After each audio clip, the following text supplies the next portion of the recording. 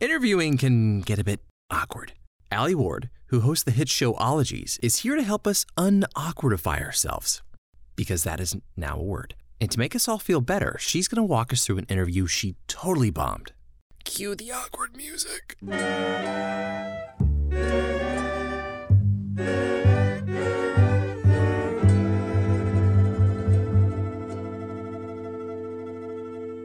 Welcome to The Pod Lab, a podcast movement original series.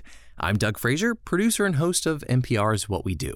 Today, we're dipping our toes in the warm waters of interview advice goodness. Now, before we experience Alie's expertise on the subject, let's get into the Pod Lab tip of the week.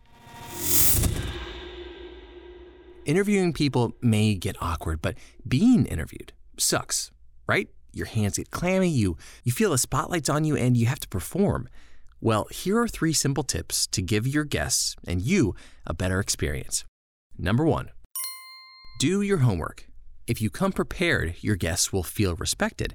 You'll also be able to ask more informed questions on the fly because you have the knowledge you need right there in your pocket. Number 2, look for clues. Breadcrumbs leading to a good story are all around your interview, so keep your ears peeled for these 4 clues. Number 1, something unpredictable happened. Number 2, the interviewee experienced a significant change. Number 3, they overcame a massive obstacle.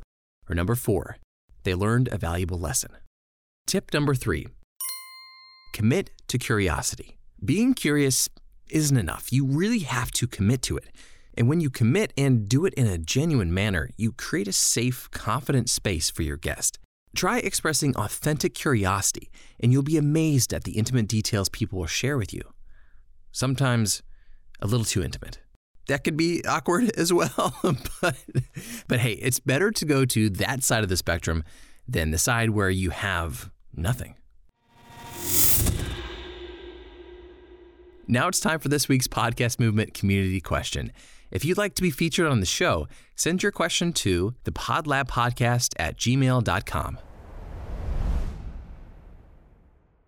Hey Podlab, my name is Jill, and I host the Sober Powered podcast where I discuss addiction science and psychology. So my question is, what is a better way to start off an interview than the generic, thank you for coming on my show, and then they say, thanks for having me, and then you ask them to tell the audience about themselves. I feel like when I start interviews, I don't really know the best way to go about it than just doing that, and that's not the most engaging thing to do. So what's a better way to get them to tell their story without being so generic and awkward about it? And thank you guys for taking my question. I'm really excited to hear your answer. Thanks for that great question, Jill. To help answer it, let's chat with Alie Ward. Alie hosts Ologies, a comedic science show named one of Time Magazine's top 50 podcasts. She also appears on the Netflix science series Brainchild, is an Emmy Award-winning science correspondent for Henry Ford's Innovation Nation with Mo Rocca. She also co-founded the science communication collective Nerd Brigade and has done a bunch of other incredible and incredibly interesting things. Alie was kind enough to squeeze a few minutes with us before her interview with a fella named Neil deGrasse Tyson. Maybe you've heard of him. So let's hop into things and hear what Alie has to say about turning down awkwardness in interviews. That's a great question. So many podcasts I listen to, it's always like, I'm so excited you're here. I'm so excited to be here. And I feel like that's also how every conference call kind of starts. And so it does feel pretty awkward. So this is a good question. I always start mine with, I come into it after an intro, and I use my intro as like here's the person you're going to meet. So I really like pump them up and I give the bio in the intro. That way I can say all the really flattering things about them without them going, oh, shucks, you know? And so I use the intro as really that bio. And then I fade into it right when I say something like, usually something kind of silly. Like if it's a lightning expert, I usually am like, you're a fulminologist. Does anyone ever call you that? And a lot of times they're like, no, I've never even heard that. Or I ask them something that is a little bit more personal so that the first kind of bite you get of them is a little bit more icebreakery, you know?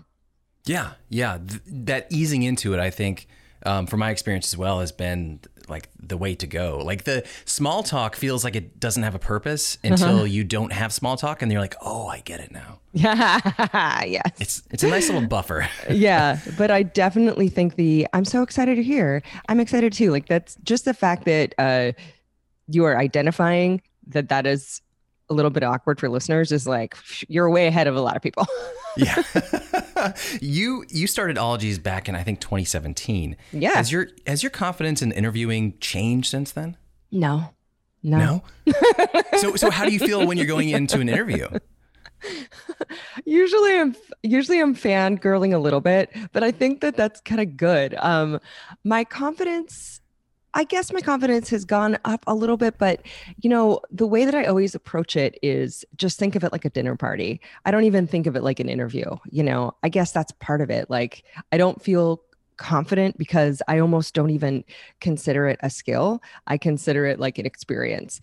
And I think if I think I'm on the job, am I getting good questions? Then I'll be too much in my head. But if I'm like, pretend this is a dinner party and I'm just really stoked to talk to this person, which I usually am, and approach them like a person instead of a gig, And so a lot of times if I'm about to ask a question that I'm afraid is stupid or silly or below them, it usually ends up being a good question. So I'm like, I usually just let myself fire away, What do you do about eye contact? Do you have rules for that for yourself? Oh my gosh. Well, you know what? Before the pandemic, I used to interview every single person in person. That was like a rule. I would travel all over the country. I did a whole Midwest tour. I drove to Fargo, North Dakota just for one person. And then pandemic, I was like, oh, this is so weird. I don't get to be in a room with someone. And so a lot of my interviews are actually just audio. And so that's changed a little bit. And I'm really excited about getting back into in person, because a lot of times I'm giving visual cues that are like, I'm listening, go on. And over just audio, those have to be a little bit more auditory. So then it's like, oh, which is a little bit interrupty. So I'm excited about getting back into a room with someone. I guess the one cheat that you get when it's audio only is you can have questions in front of you and it's not awkward. Oh yeah, for sure. Yes. Sometimes I do have them on my laptop, even if I'm in front of someone, because like, surprise, I have questions. It's not like, it's not like you're giving an impromptu speech or something, it's totally okay to use questions. And I think a lot of times, like, let your curiosity guide you and think of it, less like a job and more like an experience. What do you actually want to know? What questions pop up that you didn't think you'd have? Go ahead and ask them, because our job as an interviewer is to be a proxy for the audience.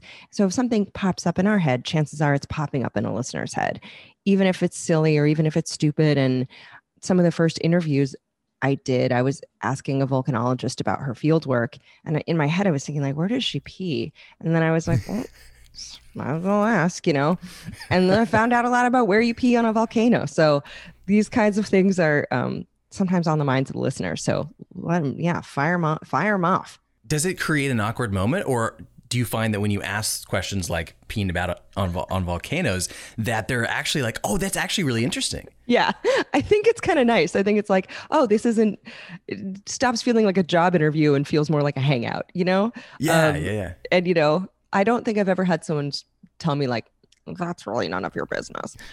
Because I think for my work too, especially I'm interviewing scientists, a lot of times we just use scientists for their sound bites that have statistics in them, and we don't get to know them as a person. And, in this particular case where she's talking about addiction and recovery, that those are really personal issues. And I think asking the more human questions of what happens if, or is it normal to feel this way? A lot of times you being vulnerable as an interviewer and asking your true curiosity, coming from a place of true curiosity, really helps the audience, because you really are a stand-in for their own brains. So I think relaxing and bringing yourself to it as if you were at a backyard barbecue and you just happen to sit down with a corn cob next to the most interesting person there, and they're done eating their corn cob, so it's okay for them to talk a bit. They're kind of the best vibe, Yeah. Well, we're coming up on our time here, and I want to make sure you have plenty of prep time for Neil, but I have one last question for you. Yeah. Have you ever just straight up bombed an interview? Oh, yeah. Oh, my gosh. Okay, my worst interview. You ready for this story? It's so bad. Hit me. So there was a guy, biogerontologist. He studies aging in turtles and in humans. Happens to be in LA. I'm in LA. I ask him. He says, sure, come on down. Caleb Finch, Dr. Caleb Finch. He's a legend in his field. I go down there. I've got my questions.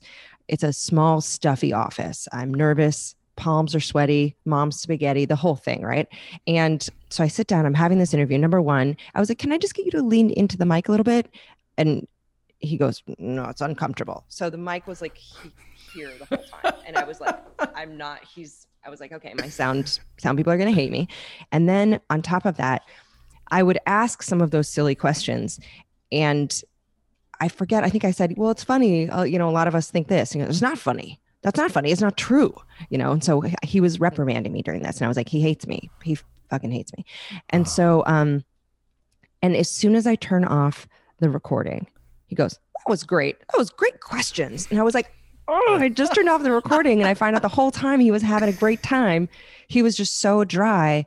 I thought he was going to like literally usher me out in the middle because the way he was reprimanding the questions I was asking was just like savage.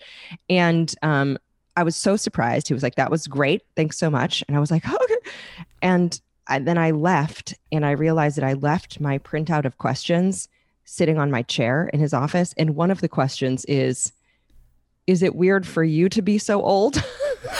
Which I did not ask that question. He's like 78 years old. And I meant to ask, like, I would have phrased it.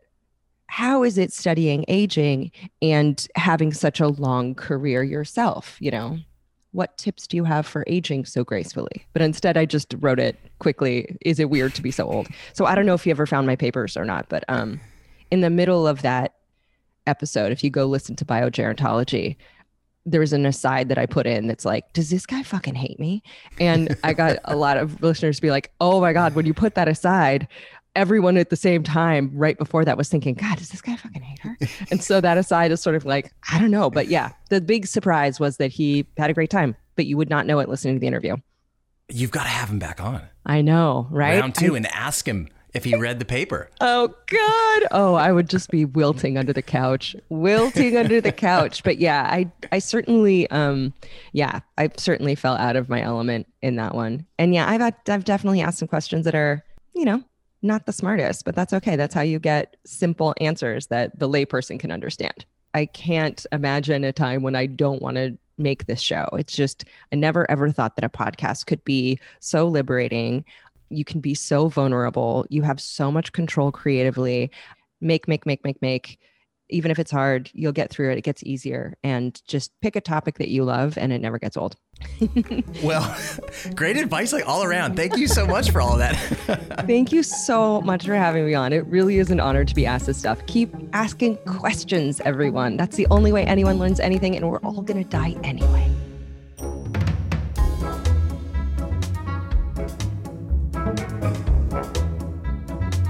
That does it for this week at the Pod Lab. If you'd like to be featured on a future episode, send your questions to thepodlabpodcast@gmail.com. And when you get a moment, would you mind leaving an honest review? It really helps other listeners discover the show. Until next time, keep experimenting. The Pod Lab is a Podcast Movement original series produced and hosted by me, Doug Frazier.